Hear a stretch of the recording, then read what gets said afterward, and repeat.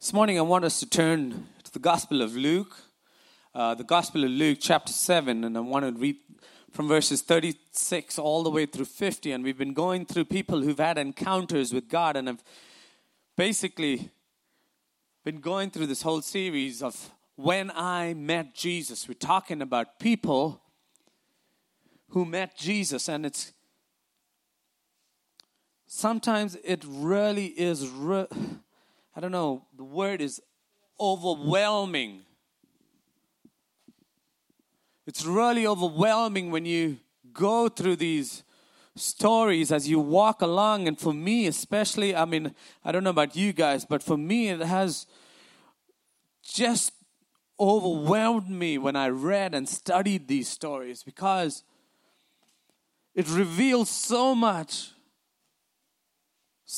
about Jesus and God to me. And even this morning, as we're going to read this story about this woman who washes Jesus' feet with her tears and wipes his feet with her hair, anoints his feet with expensive perfume. I pray that we'll get a glimpse of who God is and why she was moved to do something like this. Why she was moved to do something like this. And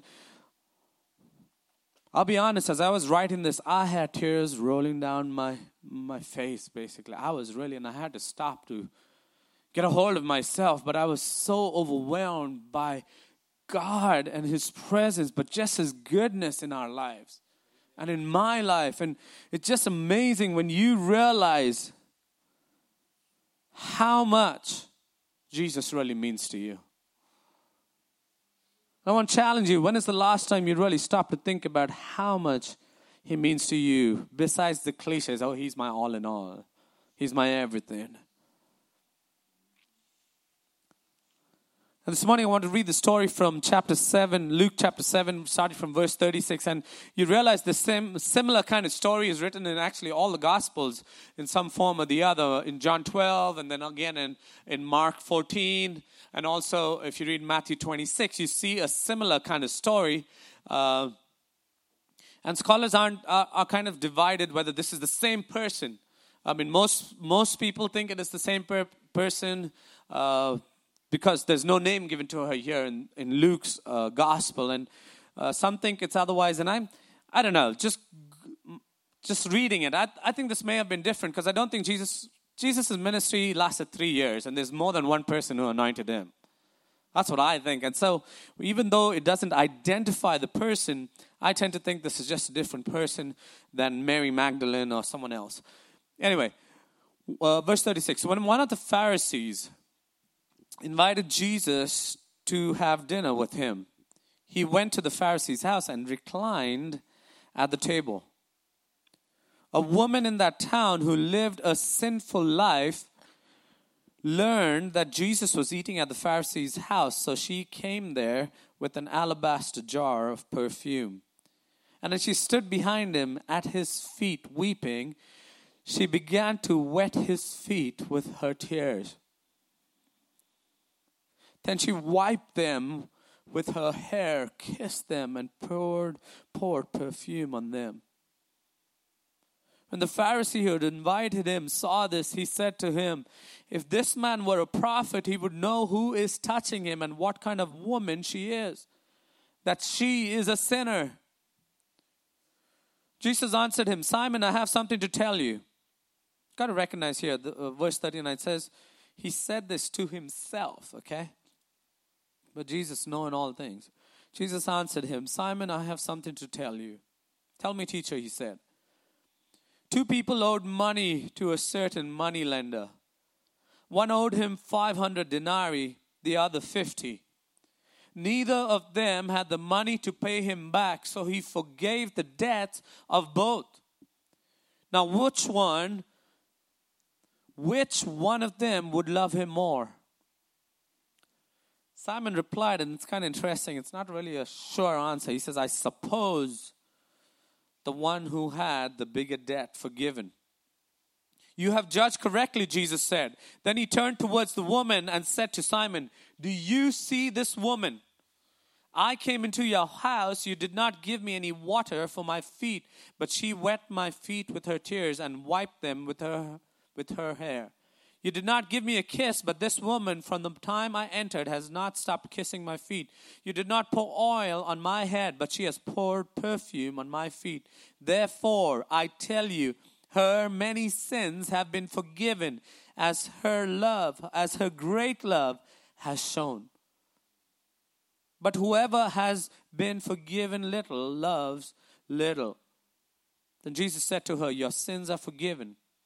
The other guests began to say among themselves, who is this who even forgives sins? Jesus said to the woman, your faith has saved you. Go in peace. Church, there is so much in this passage.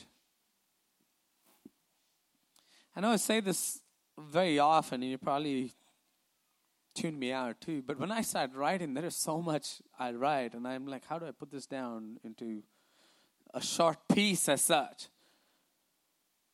But I encourage you to just dig into God's word, because let me tell you, once you start digging, you can't stop digging.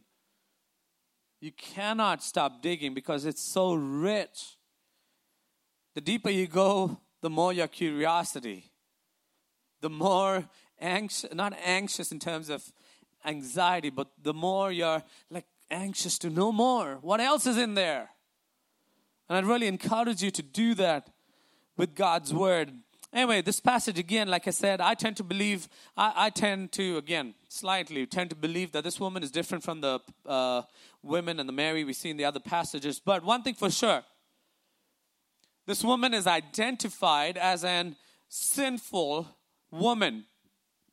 A sinful woman. And it's pretty clear here that everybody around knew that too. And I just want to point one thing out before I get in here, that while the story is about this woman, you got to realize that she is not the only person or element in this woman.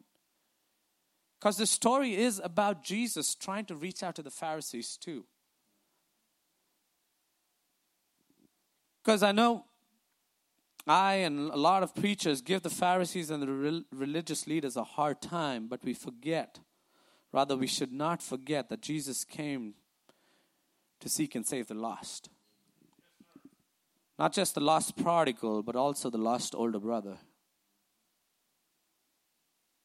These religious leaders accused Jesus of being only interested in the sinners and the tax collectors and the drunkards and being a friend of sinners.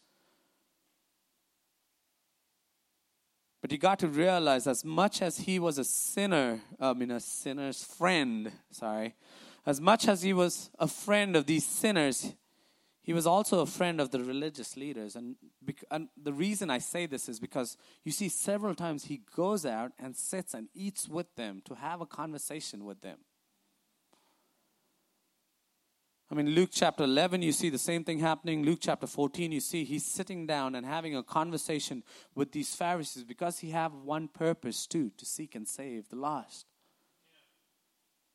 He's not really, and we need to understand, he didn't come just to save the low lost. He came to save the high lost too. Not just the low lives who were lost. And it just hit me again as I was reading the story that Jesus is about revealing himself and who the truth really is, not just to the people out there, but he's also revealing the truth of who he is to the people in here. In here too. The truth of who he really is. And of course, on this occasion, you see that Jesus is doing the same thing, reaching out to this Pharisee, but the emphasis, yes, is definitely on this woman of questionable character, a prostitute, basically, is what is implied right here. And I was thinking about this. Yes, the Pharisee invited him into his house. We know as you read the story, we know his intentions were not clear. Okay, I want to know about Jesus right now. His intentions were definitely not that, actually. But, I was thinking more and more, were the Pharisees and religious leaders of those days really interested in people's lives being changed?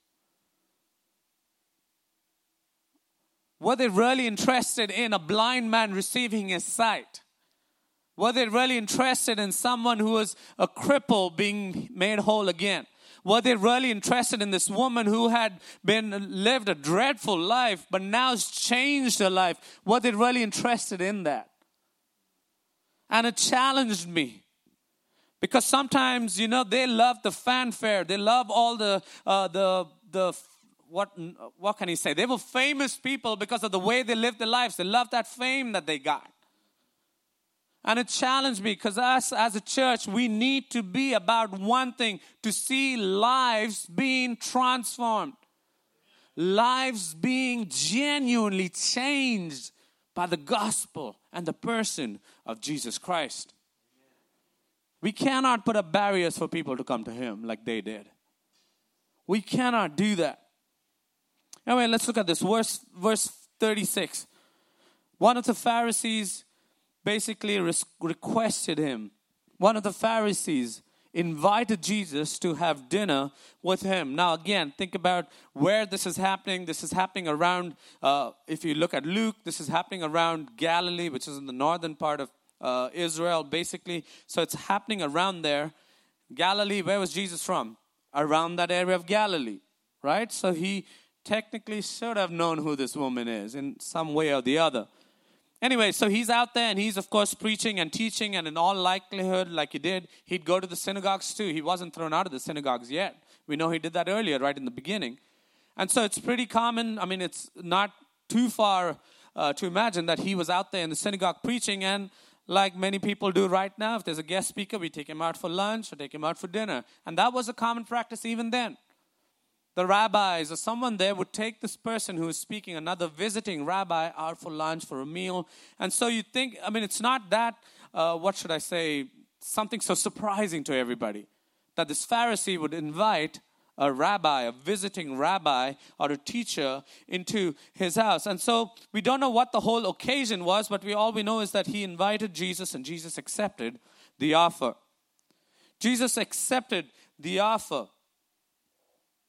Again, the intentions of the guy are not really written down clearly, but we can imagine what it was because he was a Pharisee. He was a Pharisee, and if you know anything about Pharisees, they were one tight-knit group of people. They were one tight-knit group of people, and the truth is this, by this time, they had already reached their decision about what they wanted to do with Jesus. They just wanted to get rid of him now because they hated him. They absolutely hated him. They hated him because what? He hung out with the outcasts. He hung out with the drunkards, the tax collectors, the sinners. He hung out with them. These people would never be welcome into a Pharisee's home as such. I mean, they would never be defiled by being in the company of someone like this, but Jesus is being defiled all the time because he's hanging out with these wrong kind of people. So they hated him for that. They hated him for his message because what? His message was against their self-righteous hypocrisy all the time. So he called them out and they hated his message because he didn't mince words or sugarcoat things. They hated his message because they were all about the law and keeping the law, but he was trying to teach them about the heart of the law and they missed the point and they hated him for that. They hated him because he hung out with the wrong people. They hated his message and they hated it because people were starting to follow him. People were going around because he's doing these miracles here. He's feeding 5,000 people. He's doing all this stuff. And obviously he's gaining popularity. And they hated him because now people aren't coming to them. They're going running after Jesus. And so they hated him again. And of course they hated him now because now he's getting real deep now. Because now he started forgiving sins. And that is blasphemy. Who does this carpenter think he is? Isn't this Mary's son? Isn't his dad just the carpenter who lives down the road? And who does he think he is to forgive sins? And so they are really angry with him. They hated him. They hated his message. They've already reached the verdict in their own heads to get rid of him. And now all they're doing is in the process of accumulating all this evidence to use against him. That's all it's about. And I can clearly see that this guy is doing almost the same thing. Trying to bring Jesus is in my town. Hey, let me invite him home. He's going to say something. He's going to do something wrong. And now we can use that as evidence to condemn him. And that's his intention here. That's his intention here, because you see the way he treats Jesus. He doesn't wash his feet, something that's really normal. The common courtesy he doesn't give to Jesus or any guest that normally comes to their house. And so you see that happening here. He is not, he is not doing what he's supposed to do. And he's here ready to trick Jesus into doing something wrong. Anyway, Jesus goes in and goes into the Pharisee's house, and he says he reclined at the table. He reclined at the table. And again, you've got to get this picture of Jesus and the people in those days reclining at the table. Even in the Lord's Supper, I know we show, who is that, Da Vinci or whoever does that painting, he got it a little wrong because there weren't any tables and they weren't sitting as pretty as everybody was sitting down there. They were reclining. I think I got a picture of that. Tristan, do you have a picture of that? Just put that up. This is what it is, because this sets it up really well. It's just them just sitting. If you can see, it's like a chase lounge kind of thing, you know. Everybody's comfortable. They never put their feet close to the food. The feet were always the furthest thing from the food. Okay, and so they're reclining there, and Jesus is reclining there. He's making himself comfortable. He's not just, I'm going to eat and scram from here as quick as I can. He's here because he knows there's going to be something that's going to happen, and he's ready for it. And so he's there waiting, and this whole idea is that we don't know how many people were there, but they're definitely guests and the guests of honor, and everybody's sitting around this table, reclining at this table, which is in the middle. You know, and now again, we don't know what it is, but in an occasion like this, it's very common practice to, what they would say, they would leave the doors open so people could come around. It's very different from when you have a guest, you kind of close the doors, bar the doors, don't let anybody else come around, right? Because you got someone important in your house. But this is a very common practice back in the day, is as they were reclining, people would come along and stand around them in the dark. They're not supposed to interfere with what's happening, but this is an important guy here, right? The Pharisee has to show off, or the people have to show off this important guy. And of course, the crowd is curious and want to learn from what's happening here. And so picture people in the background, standing in the background, because that's what they did. The poor people would take advantage, and as the people were there, that they would take advantage and beg, you know, in the background, they'd beg people for something. People, like you talk about daily workers that Jesus used as an example, people who weren't hired for the day, they'd come around. This is their time. They might get some food, they might get something from there. And so it's a total picture of not just Jesus standing all by himself or sitting here all by himself with this tax collector and there's nobody else here. There's a big crowd of people around here. And so they are, again, in the background as such, standing in the background, and then you say what happens right now. So that sets it up. And verse 37, it says, and a woman in town, there's a word, the Greek word, there is a word here, and it says, now a woman. Now, another translation says, behold, a woman. The emphasis here is that something is about to happen. It sets it up really well in the Greek. Something is about to happen, and behold, verse 37, a woman in that town who lived a sinful life learned that Jesus was sitting at the Pharisee's house, was eating at the Pharisee's house. So she came there with an alabaster jar of perfume. So we are introduced to this woman in the city, of course. People know her because of her reputation. People know her that she's a sinner and basically a prostitute. That's what it is. And now as people are coming and surrounding, she hears that Jesus is also there. And so she's taking advantage of that and getting in there to meet with Jesus. This is the kind of woman, like I said, that we're introduced to here, and it's very clear, twice at least it says that she is sinful. She is sinful, yet she comes in. And now, she's bringing an alabaster jar of perfume. Now, it wasn't that she was, on her way to see Jesus and she needed perfume, so she stopped to grab it on the way. It's pretty deliberate. The Bible makes it pretty clear that she was deliberate in her actions. The perfume was not cheap, but she was deliberate in. This prostitute was deliberate in coming to Jesus, but she brought this perfume with her to come to Jesus. Now you got to think about this. Perfume, yes. What did she use perfume for? To make herself appealing, to seduce, to lure men. That very thing that she used to seduce men, she's using that same thing to express her worship. That same thing she's using to express her worship to Jesus. There's something in there. And of course, you got a picture. I imagine it's in the nighttime, so there's candles. Not everything is well lit. And so I can imagine and picture her just kind of, she doesn't want attention. Definitely not going into a Pharisee's house because he's probably going to just kick her out, get his servants to drag her out or something. And so she's slipping in through the shadows, probably in the shadows. She's coming in there. She's never going to be in the middle. She's in the background. But she positions herself right behind Jesus.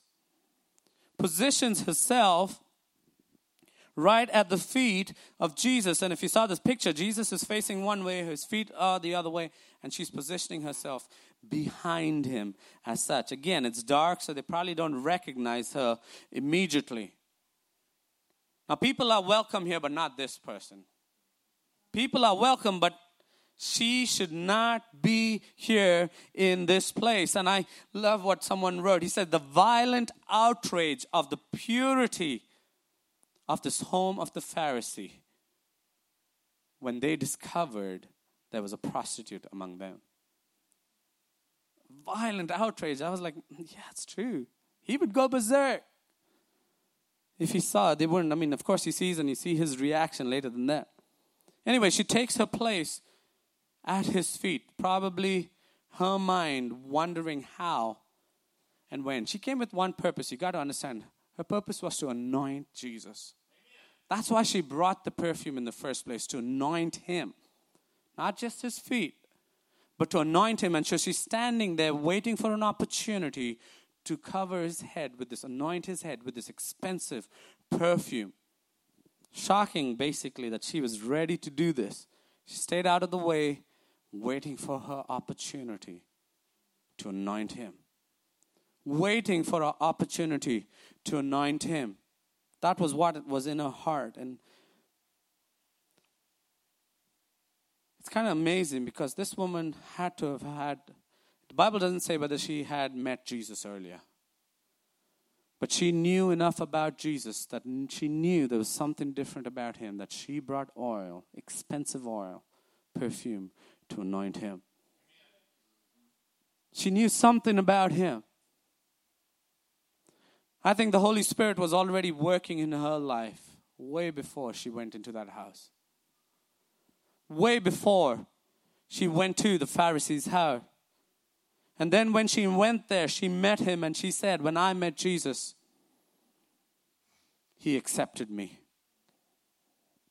He accepted me because really everybody in town knew who she was. The host Pharisee knew who she was. Now, how many of you think Jesus did not know who she was? He was from Galilee. This is in the Galilean area, basically, right? So he would have known who she was. It's probably, highly likely that he knew who this woman was. Who is this woman touching me? He knew who she was, but he still accepted her. He still accepted her sacrifice that cost a lot. In that acceptance, there was no hint of condemnation. As she was crying there and wiping his feet with her tears and kissing his feet, there's not a single word directed at this woman as she's doing all this. Not a single word of condemnation or anything else. But there is conviction because she's crying there. Just being in his presence, listening to what he's saying. Nothing he's saying to her, but just being in his presence. She's so overwhelmed. The conviction is evident and she's crying there. Crying because of the conviction, but no condemnation. And that's what Paul reminds us. What? Anyone is in Christ, there is no condemnation for those who are in Christ. Absolutely no condemnation. God does not condemn you. God does not condemn us. The challenge we have, and I've encountered this, yes, in my own life, but also talking to people, we get it here, but we don't get it here.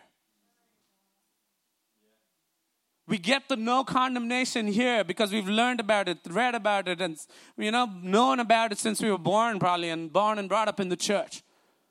But have we allowed that concept of no condemnation to really live in our hearts? No matter what I'm doing, God is not going to be mad at me. Sometimes that's way too good to believe. Growing up in the church, and I'll be honest, I was scared because what if Jesus came and I was doing something wrong? When am I going to be condemned to hell? There is no condemnation. When you are in Christ. God's not angry with us, church. Please understand that. God is not angry with you. When you blow it, He does not reject you. He doesn't kick you out of His family just because you make a mistake. When you are inconsistent, He does not get impatient and tell you to go away. Even when you're inconsistent, when you sin, He does not hold a grudge against you. Every time you come to Him, He doesn't remind you of what you did in the past. There is no condemnation because He has forgiven our sins, past, present, and future. He says this, I came into the world to save it, not to condemn it.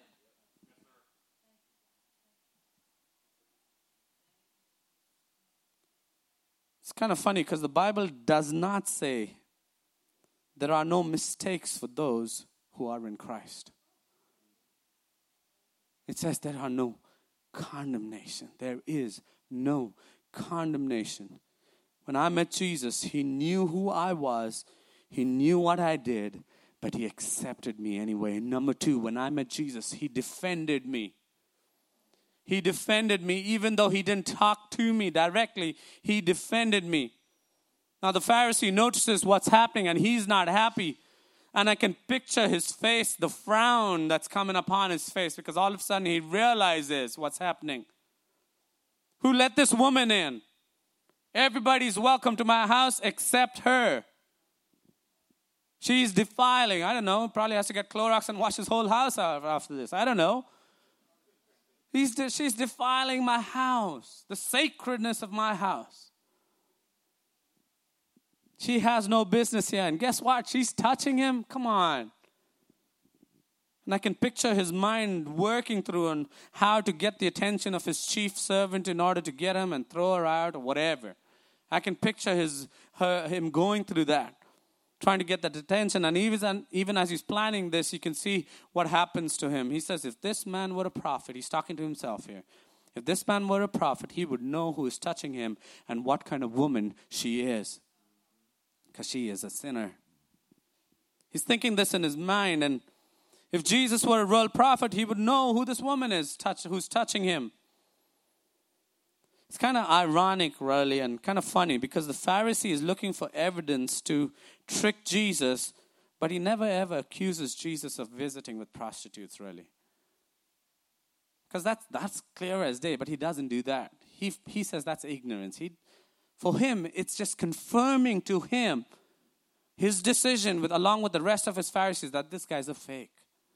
Because if he's a real prophet, he would know who that is. And for him, this woman doing this just confirms in his heart his own delusion as such, that Jesus is a fake. But what does Jesus defend really? If you look at the other Gospels and the same kind of account, people are mad at this woman. What does he do? He says, hey, leave her be. What was he defending? He was defending her act of worship. Defending her act of worship. That's what he was defending. She was worshiping him as she poured out her heart in tears and wiped his feet and poured and anointed his feet with that perfume. All she was doing was worshiping him. And Jesus stood up to defend her. Now again, think with me, as much as the Pharisees do that, do we keep people from encountering and worshiping God just because they do it differently than we do it? They do it differently than we do it. And so do we get upset? You know, the Pharisees were all about, it's us four and no more. We do it this way. If you want to be in this club, you got to do it our way. We can never be a church like that. Because that's not what Jesus is all about. We have to make it okay for people from different backgrounds to approach God and worship Him. Worship Him. God, or Jesus defends her because He is for her. God is for us. Who can be against us? That's the whole idea here. God is not against us. He is always going to be for us, regardless of how colorful our past is. He is always going to be for us. He's not trying to trip us up or make us fall and trick us into doing something wrong as such. Please understand that God is always going to fight for you. God is always going to be in your corner fighting for you. No weapon formed against you shall prosper. Why? Because He is with you. You can go on and on and on. The scriptures that remind us that even though we go through those dark valleys, even though we go through the storms in life, nothing can really harm us because He is with us. He is the one who stands with us in the midst of the storm. He defends us. He is our defender. But let me challenge you here, because this goes against a lot of today's mindset. He is your defender, but you've got to be in the right position at His feet worshiping Him. He is your defender. The one requirement is that you got to be at His feet worshiping Him. You can't be on the street corners fighting for your right. You can't be going around telling people and shouting how unfair life is, demanding justice. You've got to be humble yourself enough to be down at His feet, weep, wash His feet, and that's when He stands up to defend you. We get so caught up with fighting for our rights, when what we really need to do is bow down to worship Him and allow Him to fight our battles. Allow Him to fight our battles. When I met Jesus, He defended me because He fought for me. When I met Jesus, of course, He forgave me. He forgave me. How many of us have experienced real forgiveness? I know I have. When the Pharisee invited Him, said to himself, if this man were a prophet, he would know who is touching him, what kind of woman she is, that she is a sinner. Jesus answered him, Simon, I have something to tell you. Tell me, teacher. It says 2 people owed this money lender money. One owed him $500, another person owed him 50. Basically, one is to 10 times more than the other guy. Neither of them could pay him back, so He forgave them both their debts. Forgave both of their debts. Now, which one would love him more? Now, Simon, you can see he's being really sarcastic right here. I suppose the guy with the greater debt. Jesus jumps on that. Hey, you know what? You're right. Bingo. You got it. You said it yourself. And then He turns to this woman and says to Simon, do you see this woman? I came to your house. You did not give me water for my feet, but she wet my feet with her tears and wiped them with her hair. You did not give me a kiss, but this woman from the time I have entered has not stopped kissing my feet. You did not put oil on my head, but she has poured perfume on my feet. Therefore I tell you, her many sins have been forgiven. Her many sins have been forgiven as her great love has shown. You got to realize this. She did not do stuff to win His forgiveness. She was already forgiven. But as her great love, that was an expression of her worship as she wiped His feet with her tears and with the hair and poured perfume. That did not earn her the salvation. That did not earn her forgiveness. Because she was already forgiven, that was just an expression of the forgiveness that she has experienced. He says to her, your sins are forgiven. Your sins are forgiven. Man, the good news about not walking around with the burden of sin, guilt, shame, and everything else. The good news of realizing that God has forgiven me. Man, it overwhelms me when I think about His forgiveness. He has forgiven me. You got to think about it. If I lend you $50, and this is what we really got to understand. This is what's amazing about forgiveness. If I give you $50 or $500, whatever, $500, and you can't pay it back, and I forgive you your debt, realize I'm the one who's still losing. I'm the one. The debt is not just disappear. I eat that debt. That's what Jesus does for us. Amen. That's what God is all about. Jesus forgave us, but that debt didn't just disappear. Jesus took our debt, paid the price for us. Amen. That's what forgiveness is all about. It wasn't just like, okay, I forgive you. I've got billions of dollars. I forgive you. It means nothing. No, it cost Him the life of His own Son when He forgave you. Yes, now, when I met Jesus, I realized He forgave me. It takes a whole nother meaning when I realize He incurred the debt that I should have paid. He incurred the debt that I should have paid. When I met Jesus, He forgave me, but He also saved me.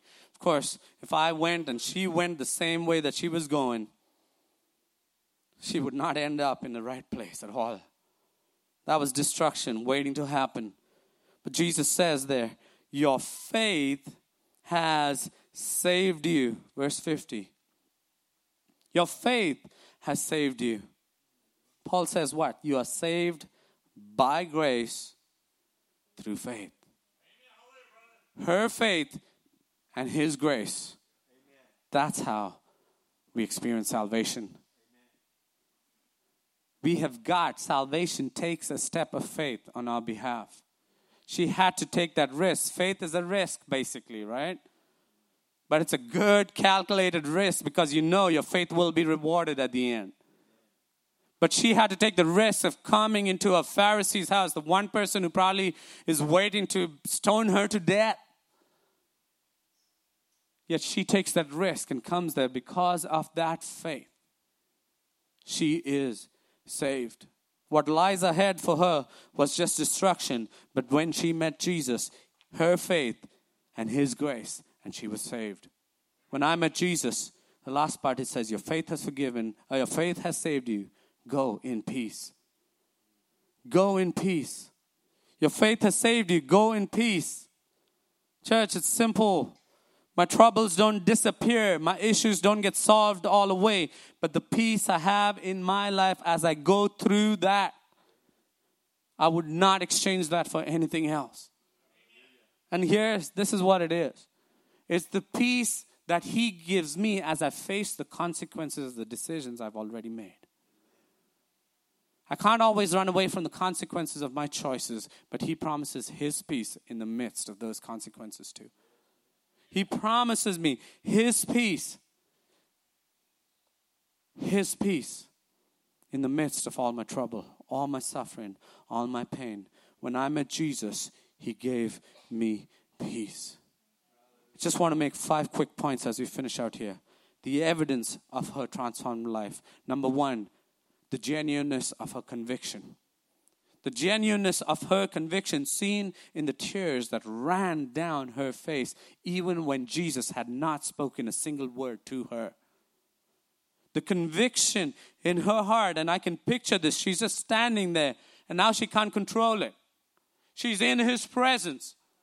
She cannot hold it back. And the tears start coming down. Now she's not crying to get the attention of everybody around. She is not doing that. That is not her intention at all.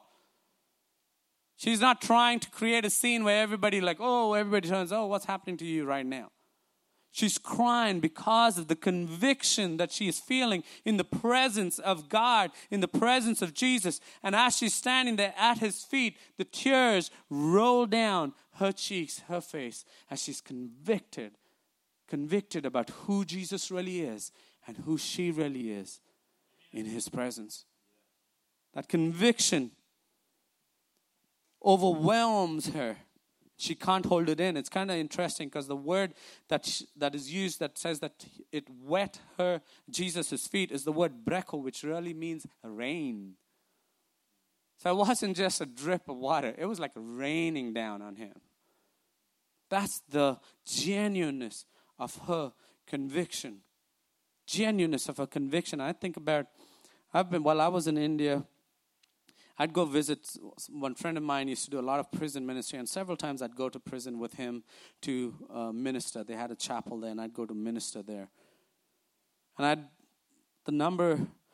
been there several times, but there were at least a couple of times when I've seen, as I was preaching, and it was a Good Friday message, and Easter that time, and I was preaching, and I had this guy who was, how many of you remember Brandon? Okay, so he was Brandon, but double his size in terms of muscle. That's all he did. Convicted of brutally murdering 4 people in a fit of rage. And as I was preaching, he was at the back crying. When you encounter Jesus and the conviction that comes from the Holy Spirit, you cannot help rein in those emotions. He wasn't trying to make a scene. He was all the way back, and we spoke, and we became kind of friends every time I'd go visit. But the conviction he had as he stood there face to face with the reality of who he was and what her Savior did for him, he could not control his emotions, and that's exactly what's happening here. The tears were a sign of a genuine conviction, and then you see what happens. You see genuine conviction, but also you see the depth of the gratitude as she starts washing and wiping his feet with her hair. Now, no woman would ever let down their hair in public. If you read the law, it was grounds for divorce, actually, if the woman showed up with loose hair, because that was a woman with loose morals as such. But she was okay because she was grateful for what he had done and what he was doing in her life right there. The depth of her gratitude as she realizes, now, you know what?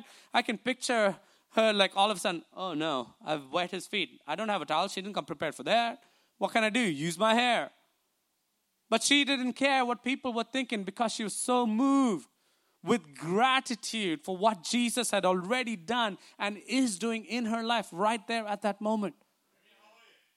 She's wiping his feet with her hair. One person said in wiping his feet with her hair, she was manifesting a kind of non-self-conscious, shameless emotion, affection, and gratitude. Because what she was doing was just a reflection of what God had already done in her heart. Wiping his feet with her hair.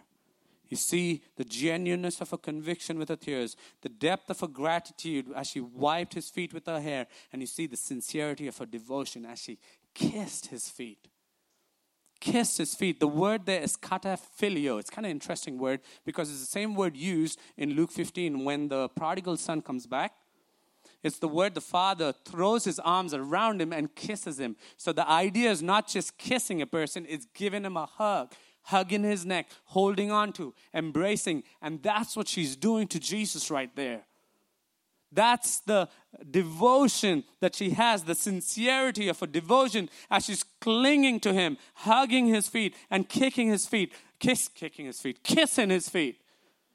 That is what wholehearted devotion is all about. If I have Jesus, I have everything. Nothing else really matters. Do we have that kind of devotion when we come to Jesus? I'm going to hold on to you because without you, I have no hope. Without you, I am really lost. Without you, I really cannot make it even the next day. And Lord Jesus, I have you. I'm going to hold on to you, cling to you, and not give you up for anything else. That's what it's all about. Her devotion as she kissed his feet and held on to him. Do we cling to Jesus in the same way? Because that's evidence of real wholehearted devotion. Sincerity of devotion, wholehearted devotion for that blind man a few weeks back was him going all over the place telling people one story. You know what? I was blind, but now I see. For Zacchaeus, it was a total transformation. Total use, the sinner, now he's becoming someone who's so generous with everybody. He's talked about the Samaritan woman. She was running and hiding. Now she tells everybody, come and see what Jesus did for me. For this woman, it was simple. Holding on to Jesus. That pearl of great price. I've got Jesus and I don't need anything else. I'm not going to give it up. Genuineness of her conviction as she cried. The depth of her gratitude as she wiped his feet with her tears. Now the sincerity of her devotion as she kissed his feet. And now the last part, the extravagance of her love as she poured expensive perfume and anointed him. The extravagance. She did not hold back. Archaeologists have found several jars, alabaster jars in the perfume. They know it was expensive. Everybody knows it was expensive because if you read the other Gospels, they get mad at a woman who's doing that, right? Her genuine love for him did not have a price tag. Oh God, if you do this, then I will love you. It doesn't matter. I'll give you everything because I know you have already loved me. Because I know you have already loved me. The extravagance of her love, the conviction, the gratitude, the devotion. She can't wait any longer to anoint his head. She breaks the jar right there, anoints his feet.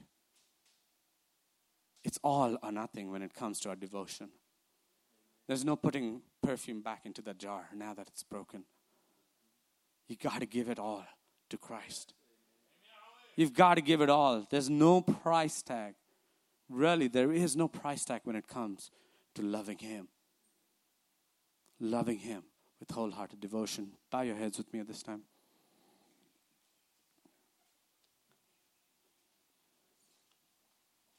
It was never attention-grabbing emotion.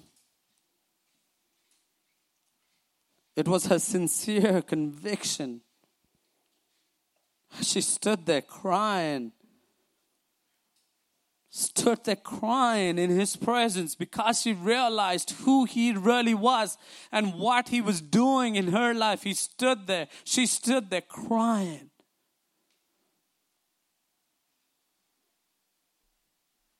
Wiping his dirty feet because we know that the host had not washed his feet. She realizes, you know what? I've made a mess. I got to clean it up. Guess what?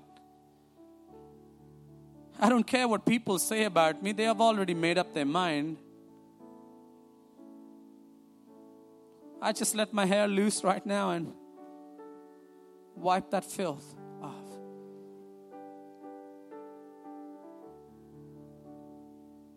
But she doesn't stop. She said, okay, his feet are clean now. Now I can step back and listen to what he has to say. When you have tasted and seen God's goodness, there is no way you can really just walk away from that.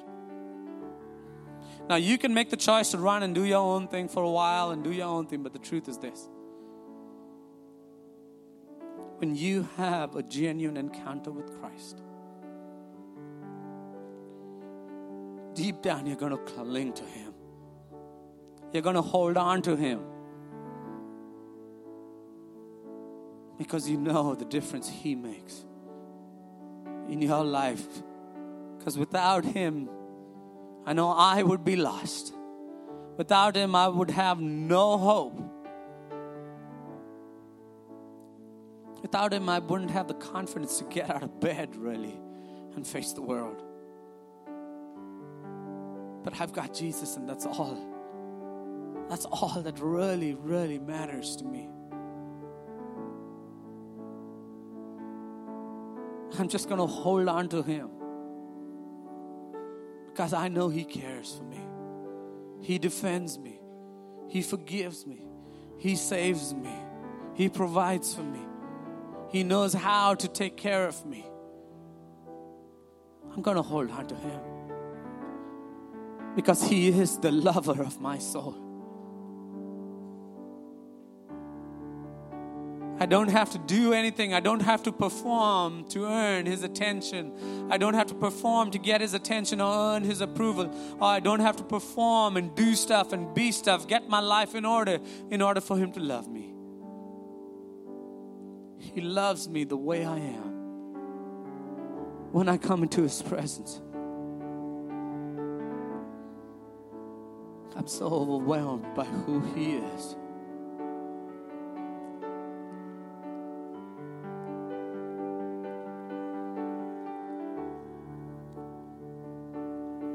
Just let's stand to our feet. What this woman did was worship Him. As those tears fell on His feet, as she wiped those tears with her hair, and as she anointed it, all she was doing is worshiping Him.